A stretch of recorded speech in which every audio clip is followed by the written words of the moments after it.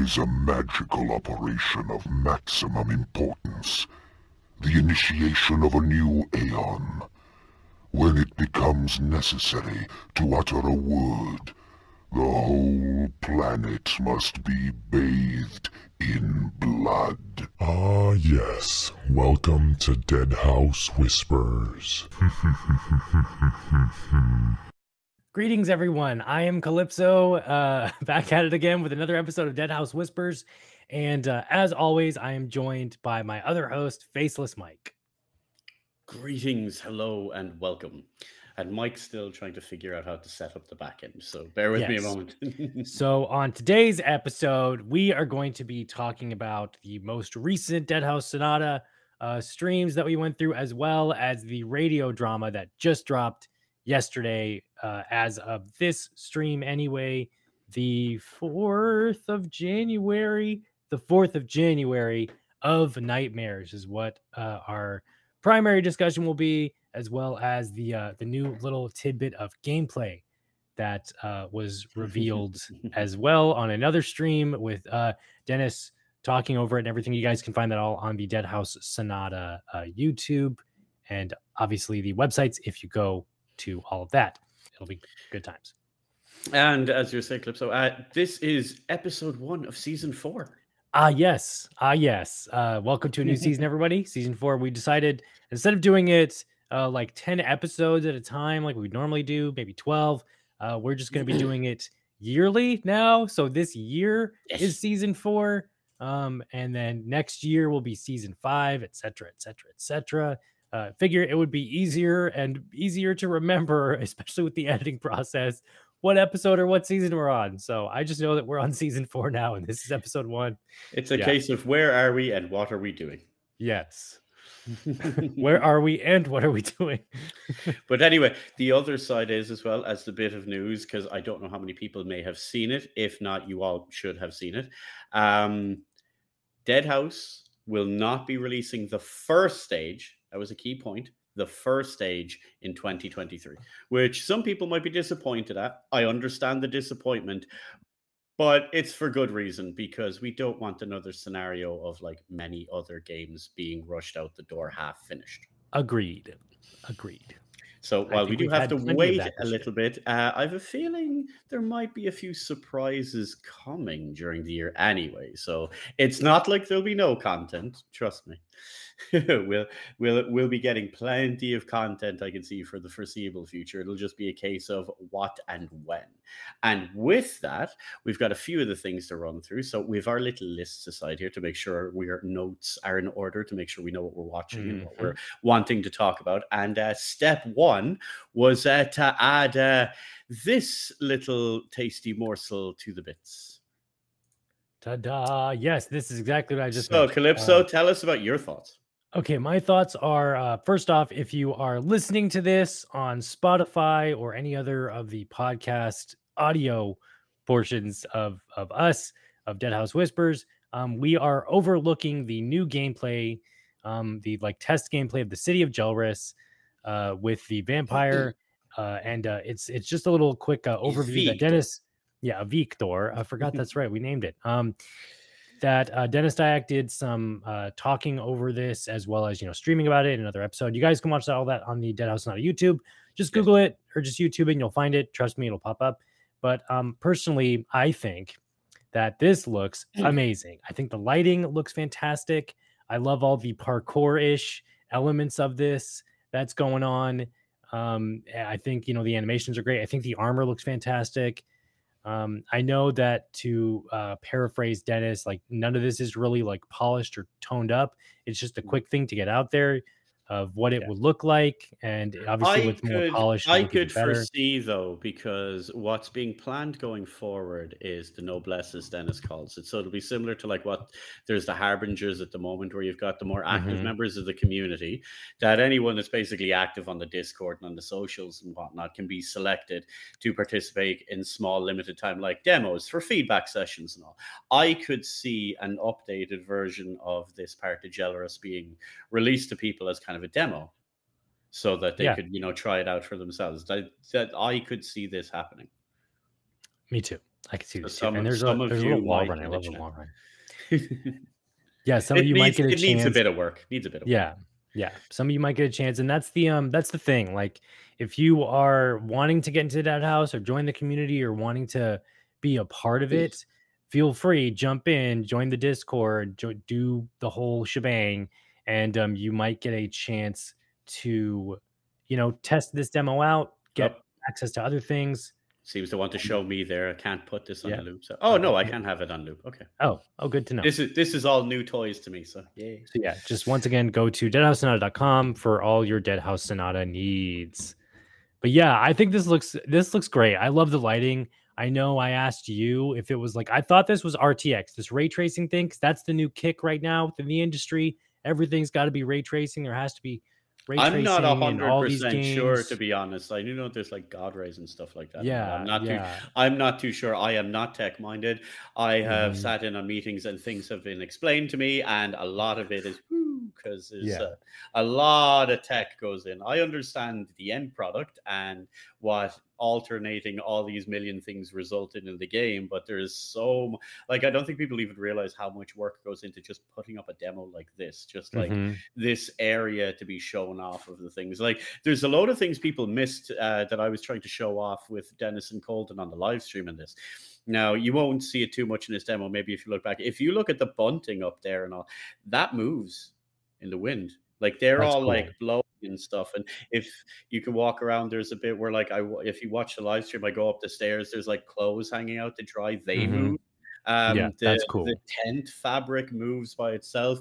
There's also like crows and stuff that you can hear in the background cawing. You'll see their shadows on the ground and whatnot. So there is like live animals there. Like, as opposed, the way this is so beautifully done, this doesn't feel like, oh, look, here's just an empty bit of scenery. This legitimately feels like it's a town, but everyone's asleep. Yeah. Because it looks and feels lived in. And it's just the little details like that really like flesh a world out. And like the environment has a lot to do with it. The lighting, even though it's there partly for showing off the lighting, it's also like, a gameplay choice or an environmental storytelling choice of, people lit these lamps and everyone's inside because maybe they know there's a vampire roaming around at night. Like, the amount of work that goes in, like, I know I reiterate, but I'm going to bang on this drum till the end, that people don't realize of all the little things, like the sound difference between walking on the gravel versus the cobbles and the wood, to like every one of those little pieces of fruit. There's a stand with fruit, and there's a stand with like meats and sausages and stuff like that, and other ones of fish. All of these things have to be created. Like, there's a lot of work in this. Most of these guys, they don't do like buy a mountain of asset packs. Like, a lot of this is specifically created for Deadhaus because it's its own world. It's not like normal Earth. So everything has to be its own unique thing. Yeah. There's so much work put into this. I love like the parkour stuff. Is there button presses for that, or is it automatic? At the moment, no. You're just able to like run up to that stuff and he'll vault over it and he'll go under it. Now, I don't know whether there's been decisions made about whether there's going to be like a contextual action button or whether this will stay automatic. Again, this is still all early in development. So I could see some of the traversal being automatic because it would just make it easier if you're running.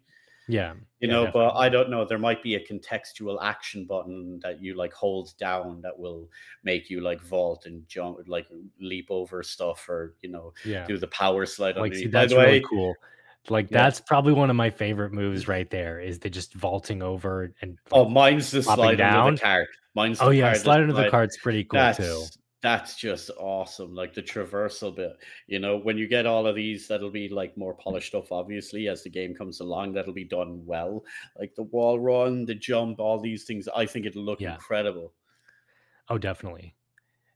I think, I don't know if there's, well, speaking of other characters, I suppose it's like vampires could probably wall run. I don't know if any other other characters might have their own unique traversal things. Oh, of course. Like you'd be astounded if the ghoul doesn't have like a more active version of a wall run. I could see the ghoul behaving something like Spider-Man or something, Yeah, crawling up walls and being creepy and Being creepy is the contextual ability as well. But no, this is cool. I think like that right there, that little intro of just slowly walking into the center of the city.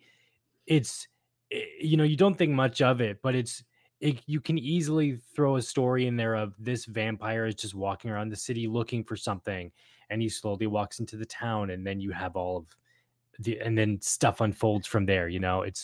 It's something so simple yet effective. Like just walking through like a musty hallway or something, or But a dark alley. this will be the beginning of it, because anyone that knows the stuff can delve into it a bit more about the lore of Gelrus. Mm-hmm. So there's that there. So this is the foundations of what we're going to see going forward. You will start to see the game in proper. Because I know there was complaints about. Yeah, I know, right? That stood out to me majorly. I love the moons. Like people complained about the combat demo, which I still don't understand. People are like, "Oh, it's just a combat demo." It's like what That's do you games. want? Like game takes a while to make. I think people are far too used to seeing a game. When a company says, "Oh, guys, pre-order now for the beta," and they get to play the beta, and then the game comes out in 6 months. It's like that game was finished. Oh yeah. Like that was completely finished. You're not playing a beta. You're playing like network testing. Like they've already even bug squashed by that point. You're not beta testing at all. So I don't think people have like a legitimate version of what. No, they don't. Of what like game development looks like, because it takes a long time. Oh yeah, no, and that's what I like. This whole process, especially for Deadhaus, because I think it's one of the rare times we as a community and just the general public get to see what development is like from the very beginning all the way up to early access release or pre-alpha release or beta testing releases and full release and stuff. Like we get to see that, and we've seen that so far for the past 3 years now. Yep. Right. So that's insane. And no other company on the planet, all the big AAA studios, like you'll never see this from Rockstar. You'll never see this from CD Projekt Red, who make like the Witcher games. Like you'll never see that. For my money, from my experience, because I've been around the block quite a bit at this stage, they seem to all have at least the 6-month rule, where they will not show you much of anything until it's usually within 6 months of release. Yeah. Usually, that's for the most part. Pre-rendered trailers and cutscenes don't count. Yeah. Oh, yeah, exactly. The E3 hype, that don't count. But like this is showing it warts and all of how long it takes. If you're like, "Oh, it's taking too long," it's look at the GTA 6 leak. Yeah, look at the GTA 6 leak. Like that was the building blocks. That was like just taking Lego pieces and throwing it on there. For that's GTA just getting the fit. That's just freaked out. That's just getting the physics right. Yeah, and like checking that, like, okay, this person goes to this thingy and accepts the quest and then picks up the item and goes to B. And does this all work without everything just crapping the bed and crashing? It's like making sure this works and tweaking what needs to be. People are like, that looks trash. It's like a lot of you have really weird expectations. Yeah, no, because they expect instant quality right off the bat, and nobody's used to it. So and no one's even pointed out this is Unity, dude.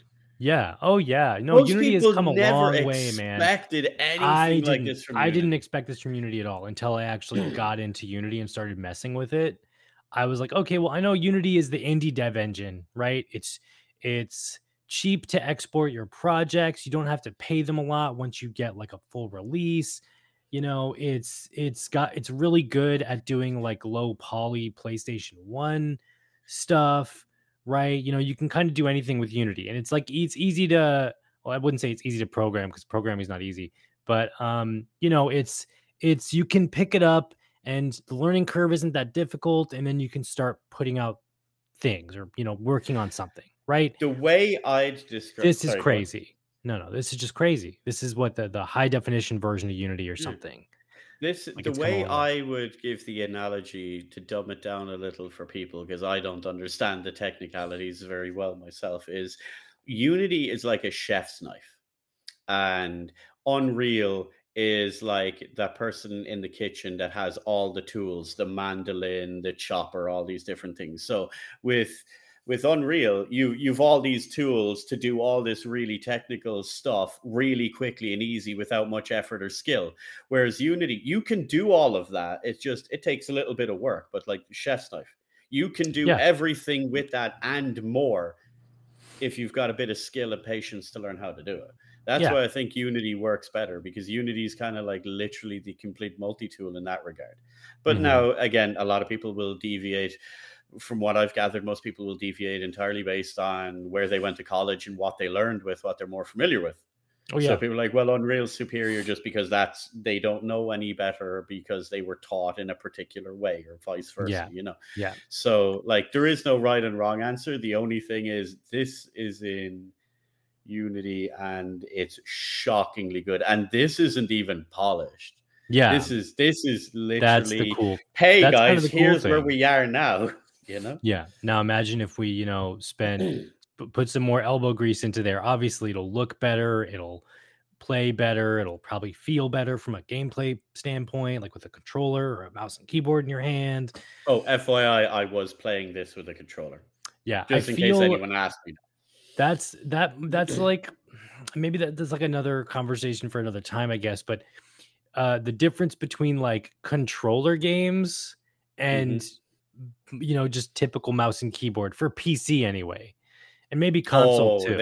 There's your divisive argument stream right there. Yeah, exactly. I'll give you my opinion though. Here's a general simple one for me for PC. If it's third person, it's probably a controller. If it's first person, it's almost guaranteed to be WASD and a mouse. So like Doom, that's mouse and keyboard, Warframe, controller. But that's just me. I'm like, by definition, I've been a PC gamer all my life, but I'm a console baby. So like, I think most of us, bar certain circumstances, were console babies, even if it was a Game Boy, Yeah. Man, I miss the original Game Boy.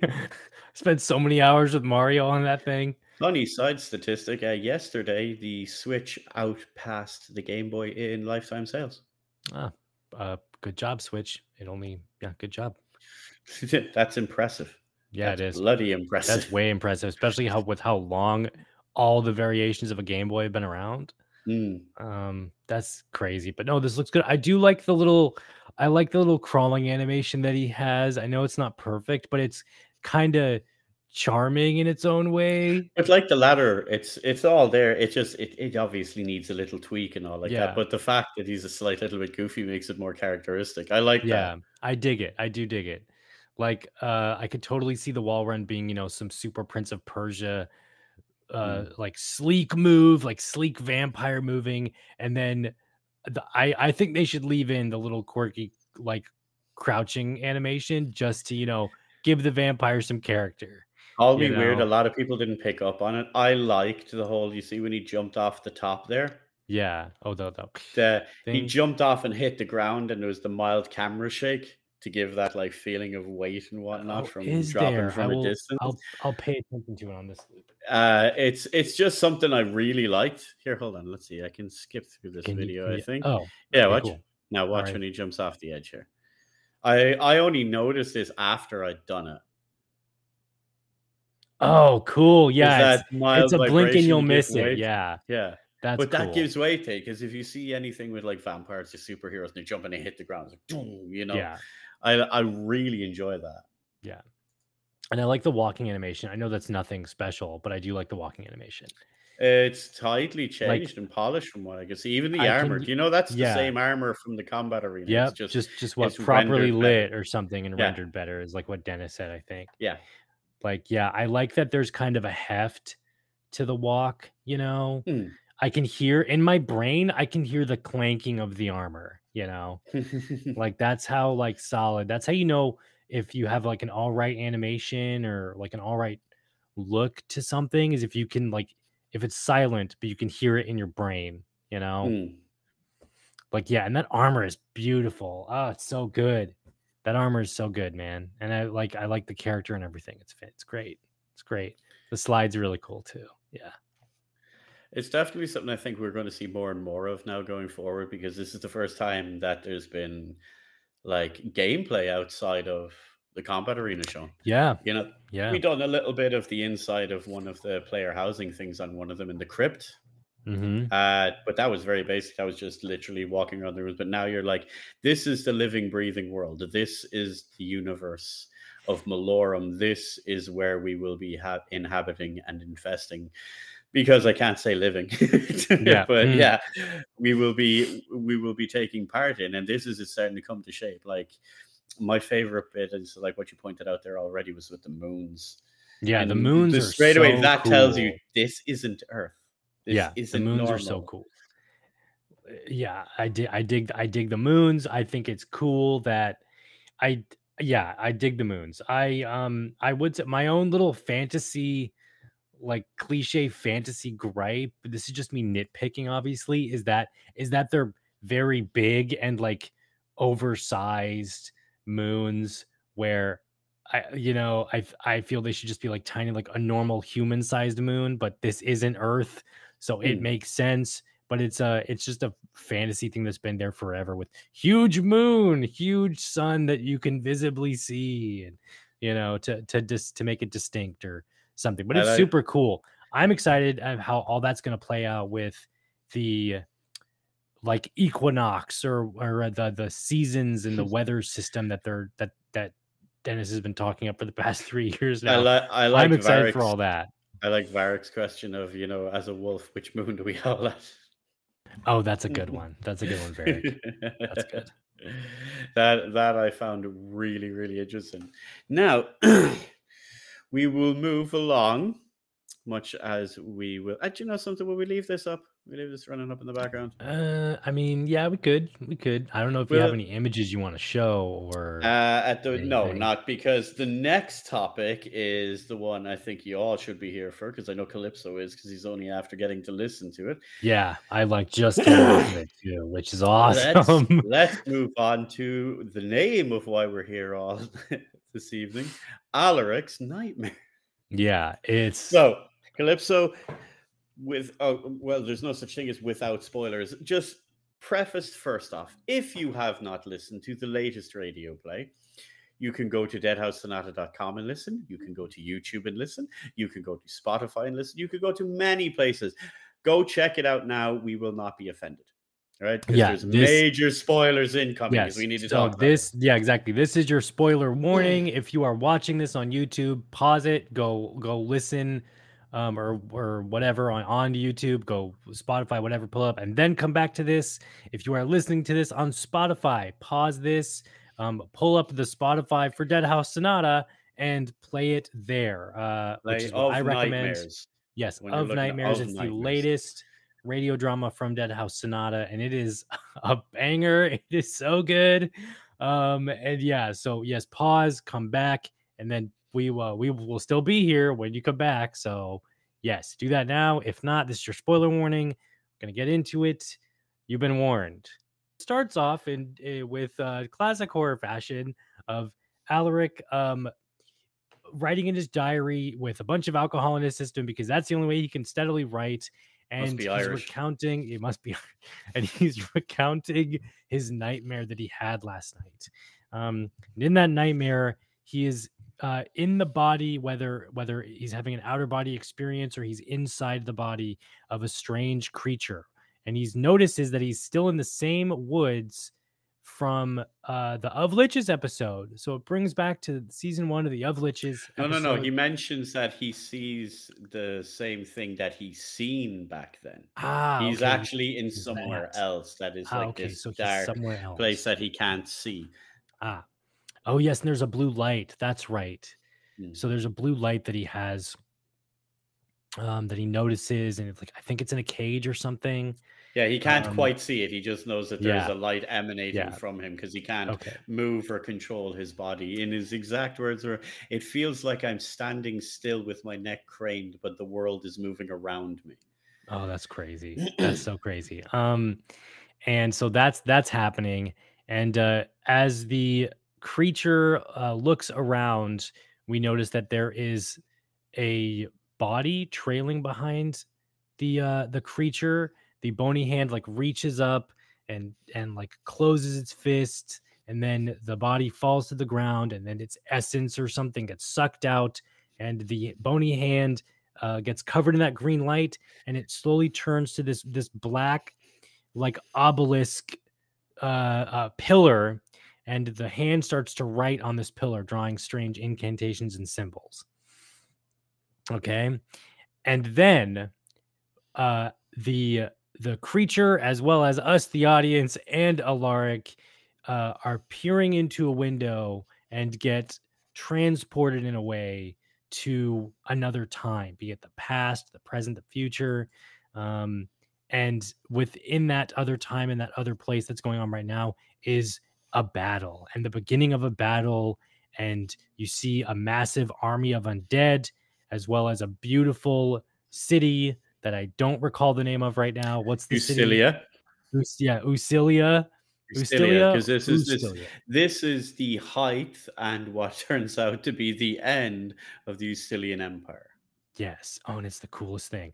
So the Ustilian Empire. So we see that, and we see that the castle, the way that the castle or the kingdom or whatever is described.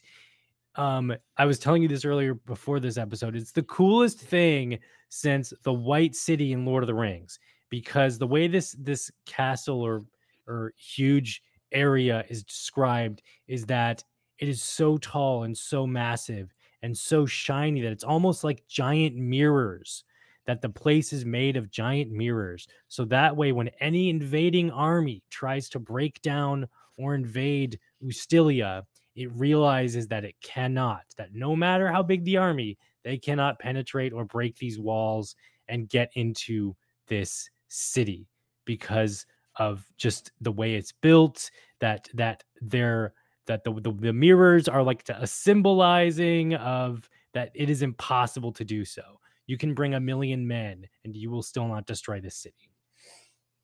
So that's Ustilia, that's the city. And then we get I believe that there is a giant undead army approaching. Mm-hmm. No, that's what they said. It wasn't destroyed from without, but from within.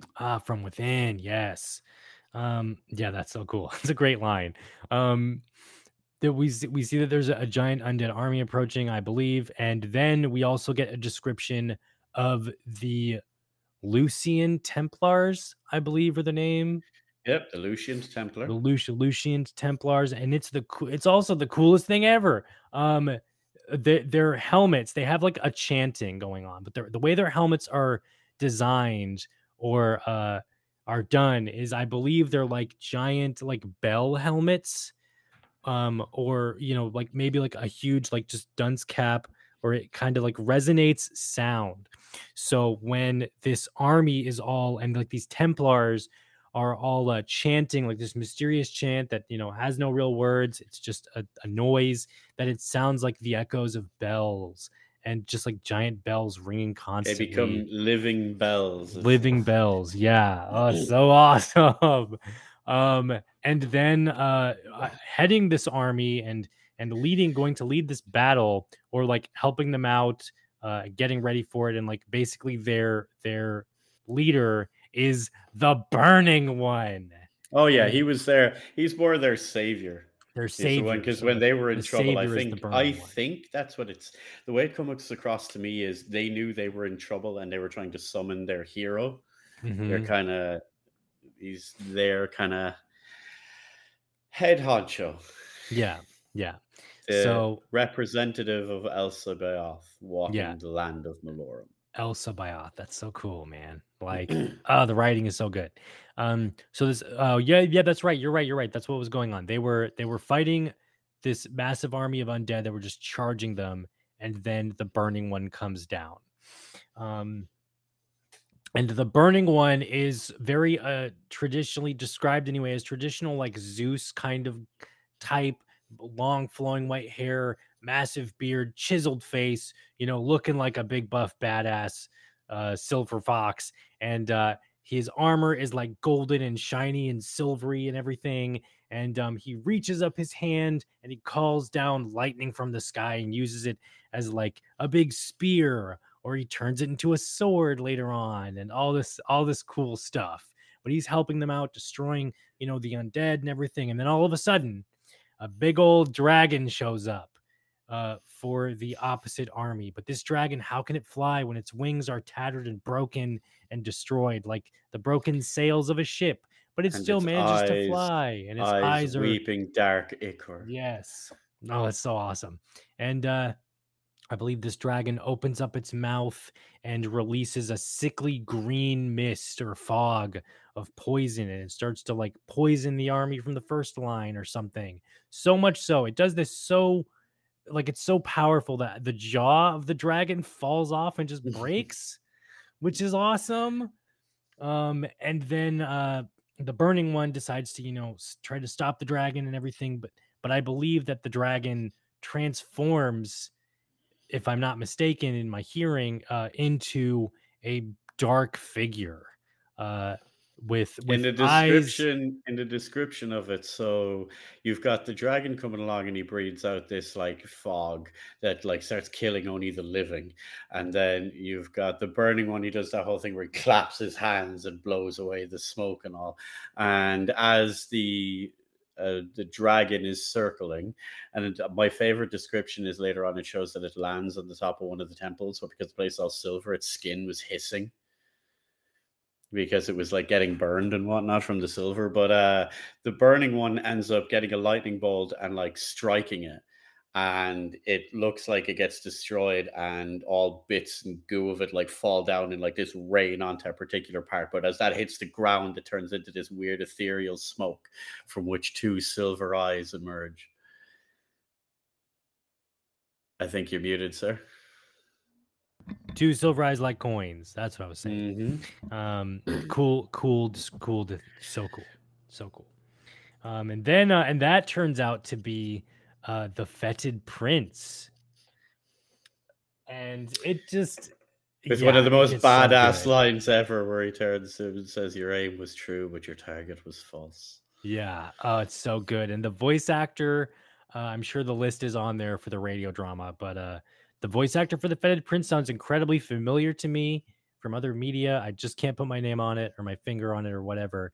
But the voice, it's so good. The voice acting is so good for the burning one and the fetid prince. They get into this sort of this philosophical conversation in the middle of battle of like, you can't stop death, you will always serve it. So the two voice actors are Kay Bale Foster and Kit Harrison. Okay. You looked them up. George Ledoux was kind enough to make sure to tag both of them and retweeted yesterday when it went live to see the guy, because Foster, Kay Bale Foster, managed to join us in the live stream chat when it was premiering on YouTube, which I thought was really cool. Because I know they're all very, very busy. So like the fact that anyone would come to say hello to us when we're watching this was amazing. Author. Oh, apparently he's also an author. Kit Harrison is. But so they get into this philosophical talk of death and undead and living and everything like that. And it's a great conversation, as brief as it is. And then they get into a fight, and the burning one turns like a lightning bolt into a glowing sword of light, and the fetid prince. And then he cheats later in dual wields. He just snaps it in half and makes two. And the fetid prince, being the cool dude that he is, just closes his fist, and a smoky like ethereal sword comes out, and it's like a sword of shadow. So you literally have light and darkness, or light and shadow, life and death, essentially fighting each other in like in an awesome battle. Like the symbolism there is awesome. It's endlessly quotable. Like the one to the fetid prince, to the burning one. The burning one had said, "I'm not going to quote it one for one because again, go watch it."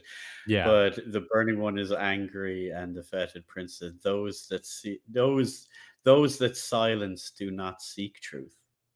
Yeah. Those that choose to silence do not seek truth. And then they say, what is it? Lies, truth, and all like that. It's all a matter of perspective. Yeah, it's great. There's a line that I think the Burning one says, and he's like, even if I, paraphrasing, obviously, it's like, even if I fall in battle, um, I will like rise again, Mhm. and to defeat you or something, like you can't Yeah. defeat me. And then the fetid prince replies with, um, no matter what you do, you will always like serve death. All You serve death in all the serve end. death in the end. Yeah, it's so Even good, man. you. Yeah, it's so good. It's so good. And then after that epic battle, or that epic fighting, something strange happens. The fetid prince turns his head while we're witnessing this vision, or this Blast from memory the past. blast from the past. Turns his head and looks directly at uh the strange creature, or the lich maybe, as well as Alaric, and says, "You are being watched." And he like points his eye or something, The and Lich panics, asking the lich's how, like, and he "How?" just does this. He just two fingers up to his eye, and the Yeah. Lich literally does the tablet zoom in and looks at the eye. And what does he see, Calypso? I believe he sees Alaric's face, Hmm. or yeah, and then Alaric, wakes up in a cold sweat from this strange nightmare. Oh, it was just a nightmare. It couldn't have been real. Blah blah blah. And he also has some revelations that, like the undead, that maybe the living are, or that the fall of of oh my gosh, I Stilia. already Ustilia, thank you. That the fall of like Ustilia, yes, it was not from without, it was from within. But the things that Alaric was told from their histories and everything were maybe a lie, and that something else Yeah. happened with He mentioned, Ustilia. yeah, he mentions that in the fight against the dead, that their gods had abandoned them in Yeah, the that first they didn't, battles, and it because we turns see out that from the no, they burning one. didn't. They were defeated. Yeah. So maybe to keep the morale of the humans going, they had to lie about it. Or maybe some people are working for Deadhaus. That was my theory, that from within, Deadhaus somehow manages to make their way into Ustilia, and it's just an ongoing thing, that there's a big conspiracy with maybe the Thasian Empire going on there Well, as well. But that's all just me it doesn't speculating. even need to be that complicated. So first Mm. off, you're not going to admit that your god got his butt kicked. Like straight off, because Also that means true. your god's Yeah. not that powerful. Then when we were discussing this lore implications in the little after, because we always go into the Discord afterwards, have a little bit of lore discussion and debate. And someone asked, does that mean that Deadhaus will now be coming after Alaric because they know that he's spying on them and all? And I pointed out, but the fetid prince has always known. This is 200 years in the past. This was long Yeah. before Alaric was born. The fetid prince already knew. And if you look at the steps that were taken, the things that have happened throughout season 1 and 2, it's almost like Deadhaus needed something that it was not going to be able to accomplish itself. So a lich was tasked with getting Alaric to create something Dun dun inside their dun. empire that Deadhaus could then use to destroy the human empire and take hold of. Bum bum. The plot thickens. Because they couldn't resurrect the whites, but the Yeah. humans could. Mm. Or the ability to create them, rather. Yeah. The Yeah. tools required to create them. So It's like all there's a part of the lot of puzzle. stuff there, because it's all done within this. Because Dennis pointed that out as well, with his fascination with how he does things with eternalism, I believe he called it. Mm-hmm. Let me double check here, about how these things are not secret. You did not change timelines. Anything that happens was supposed to happen. Okay, so it's destiny in a way. It's fate that this or that's going to happen. And if you really think about it, the fetid prince is kind of right. Like, even if you want to stop it, you can't. Eventually, you will die. You will serve death. Everybody dies in the end. There's no Yeah, it's escaping about the it. philosophy of time called eternalism. Yeah, yeah. That's what it Which was. because I just know Dennis hates time travel. That's the only reason time travel is probably not going to show up. If you not so much time travel, there will be other things that maybe you witness parts of the past or something to that effect. You didn't do anything. You were supposed to, because you were the one that is fated in some prophecy to change something. So that is the way the timeline is supposed to go. There is no deviations in timeline. Everything, it even says it in the Necro. Everything that has is already, what is it? Everything that already has already is. Something or everything like that has everything been or ever will be already is. Everything that was or will be is already there. So the whole point is, because you'll notice a lot of this is very much reflected in what they're talking about in Seven Suns and Twilight. Which is cool. You guys can read that on the Necro Libriatus on the Deadhaus Sonata website in the media section under lore. Click on the media tab. But that's like I want to talk about the Lich a little bit more. And that it's like, I think, well, credit to Dennis and Jack and the other writers who have like kind of planned this out from the beginning. Like, oh, this is just the first episode of Lich is just a cheeky introduction to what a Lich character class is representative of. And then, we kind of get that fleshed out, but this is going to be one of those things, especially for the radio dramas, that when we eventually get to the end of however long it's going to last, that we should be able to go back and listen to the first episodes of Vampires, Revenants, whatever, and be like, oh, Stars Above, now I get it, and just how it sort of just everything just kind of folds in on itself and works that kind of way. I think the Lich part, especially in that we now know that Alaric is kind of mind linked to the Lich, and you can witness that in the first episode of Liches, but you don't know it yet, but you do now. Yeah. I just have to laugh. Tim put it there. All you need to know is that hundreds of years before Alaric was born, he viewed the fight between two avatars through the eyes of a powerful Lich. Yes and no. He didn't do it years before he was born. Now he's seen through the eyes of a Lich who seen hundreds of years ago. Yeah. 220, if I'm correct. If my math is correct and serves me right, it says 220 years after that. Year 220 years. That's what I like. See, I'm glad that whatever the year it is, it's 220 years or something. It's more plausible than being like 1,000 years in the past or like 1,500 years before whatever. But I take you can all gather from the radio play as well. What's the main point that the fetid prince, the message he wanted to give to the other god, to the burning to your one, master, that as a message for your master, your lord, that you can't, it's inevitable, you can't win this fight? Is that what it is? No, he says Deadhaus rises. Yes. So that's what it was. Right then is the 0 AD, 0 after Deadhaus. Oh, now I get it. Stars Above. See, and now the years actually make sense.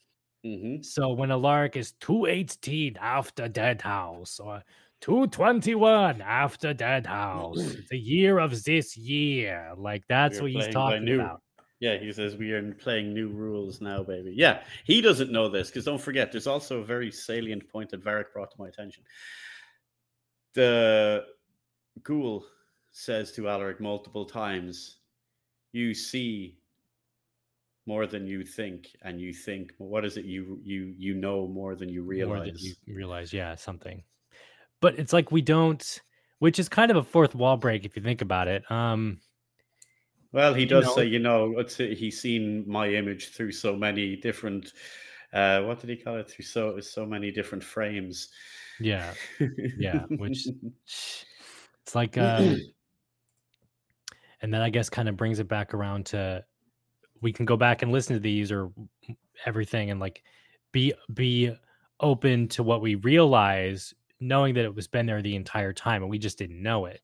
We didn't realize that this was this or that was that, which is good writing and good storytelling. Yeah. That's one of the most important points. It's like, now, can you see why I was so excited and waiting for so long for everyone to hear this? Yeah. Because this is the Hail Mary pass of stories. Yeah. It's so cool, man. Like it's great. It's so I can't honestly, it was really like, this is probably my favorite episode right now. Like I really loved the vampire blood episode. I thought that one was really cool. But this is probably my favorite so far. Yeah. Cause like the battle scene and the dialogue between the fetid prince and the burning one is also the coolest name for a god like ever. The leper, isn't there a leper god as well? Oh, he's for someone else. Okay. He's the ascendant for someone else. Okay, so it's so cool. Because the burning one is the ascendant for Alcibiade. Okay, Alcibiade. I like the fact that the avatar, the burning man, was stabbed and killed by the same type of weapon that killed Nagaztek. Yes and no. There's that weird description about that, but yeah, there is a connection. Remember that? There is that in the description about what kills Nagaztek in the Necro and Seven Sons in Twilight. Or not so much what kills him, but he got a wound, and he describes a similar damage to what the burning one. I might be reaching now, and I think I'm overthinking it, but Nagaztek, it could be an anagram for something, but I'm probably just reaching. It's Dennis. It's Dennis. We know what he's been like in past games. We'll discover the secret to that name in 4.5 years. Yeah. But no, the burning one is really cool. The fetid prince, everything is so good. Like George obviously knocked it out of the park again. Oh, amazing work all around from all of them. Oh, yeah. Like George's voice and the words he's reading, like they just paint a picture. Like you forget, like I've sat and listened to that on Spotify, and it like everything has melted away and you could just see it in your mind's eye. You even forget you're listening to a story. It's just beautifully done. That's why I love weighted dramas. The White Knight was just nicked by a blade that describes the same kind of black vein spreading from the wound. Exactly. It's almost like something happens to this White Knight. I gotta go back and listen to this again.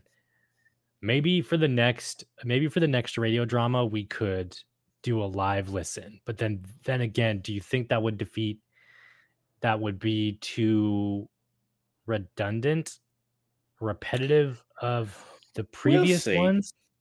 We'll see. Well, live listen, don't forget, most of these are like half an hour long.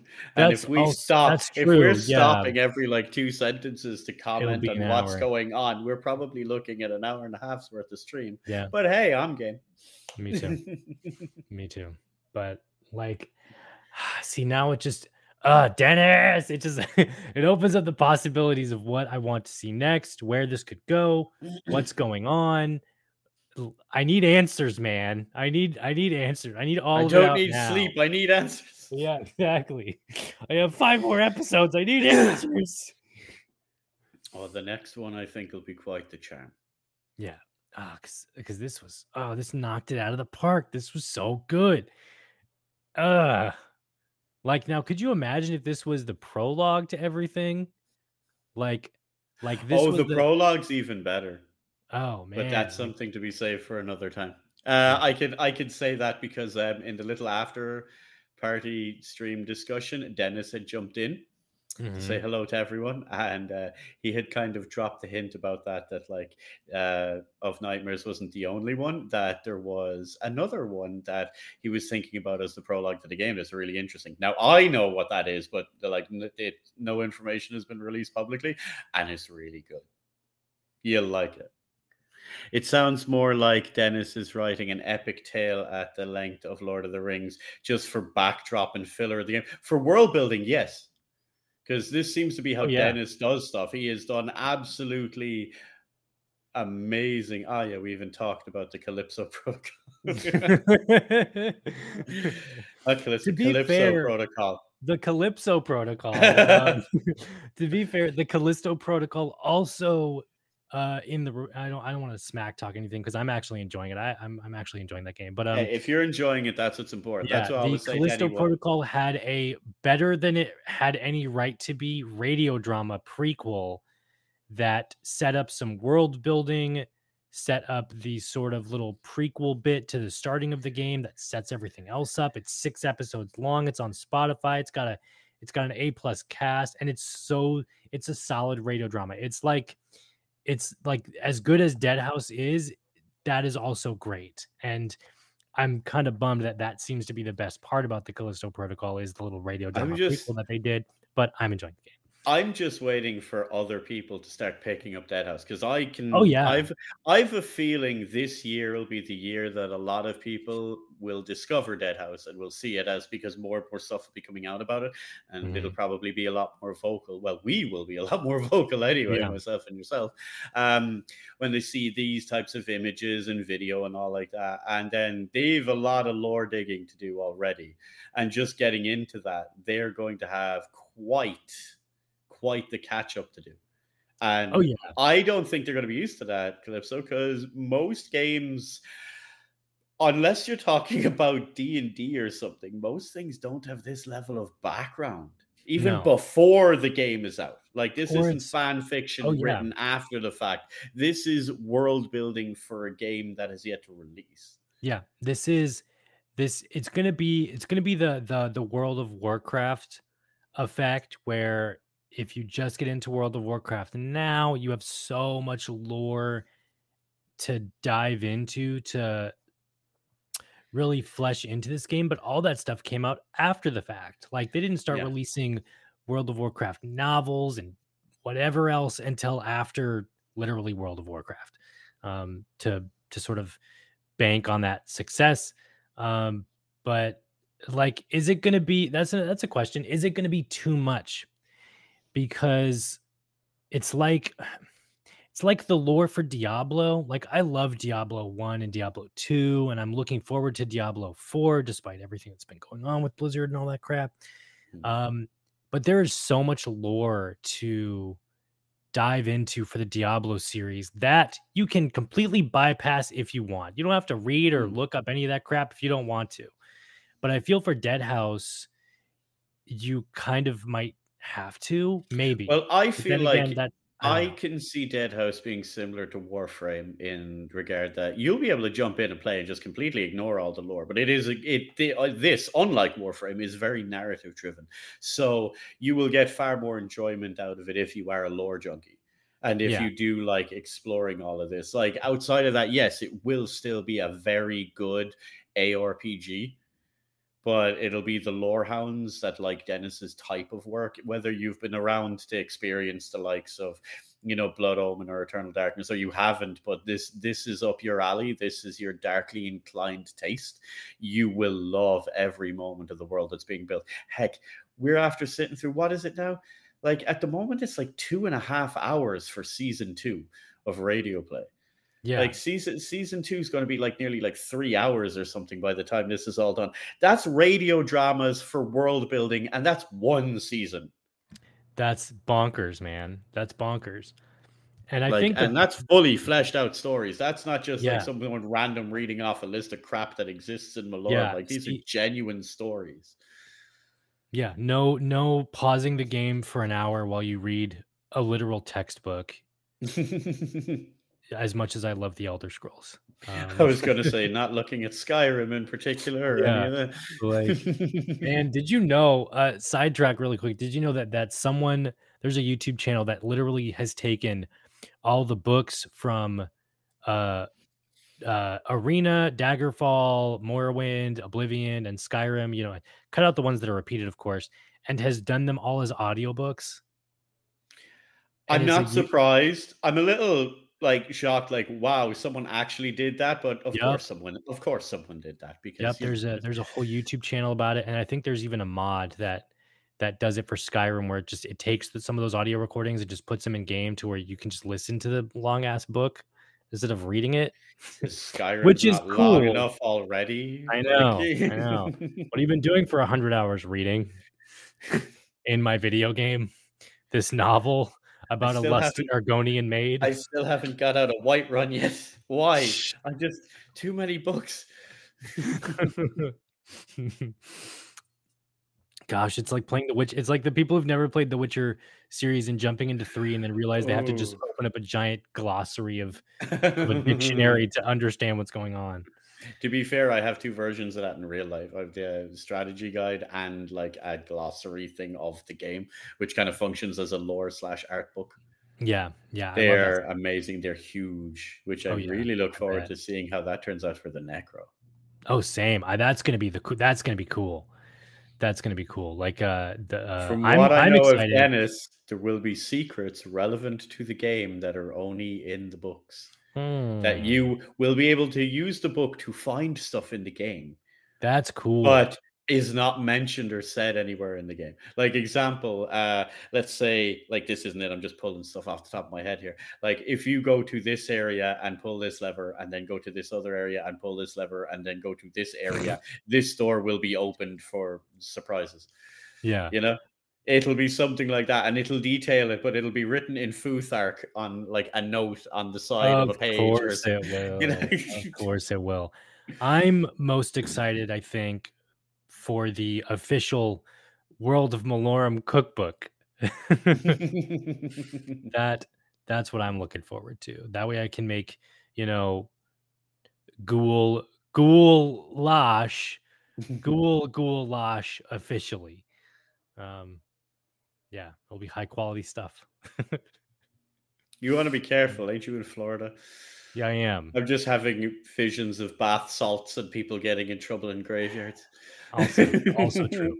That'll be one of the ingredients. By Ghoul Ramsay. I think Sundowner had a meme for that. Oh, that'll be good. 100 ways to cook man. To cook for many men. Yes. To cook for many men. Although with that, I think it's about time we wrap this up for the beginning, not the beginning, the end of the beginning. Yes. Because again, yay, we made it to season 4. That's right. Yes. Happy New Year, everyone. Completely. Yes. Happy New Year. I didn't even think we'd keep going this long, but here we are. Here we are. We will be going on much further after this game releases. Because like I said, again, another point, Deadhaus, the first stage, will not be launching in 2023. That doesn't mean there isn't stuff coming for 2023. Because I'm looking forward to seeing even what's going to be coming out for that. Because there's talks of some things. I could see some things getting updated or coming out, which will be very interesting. But that means we're also then one step closer to when it is releasing.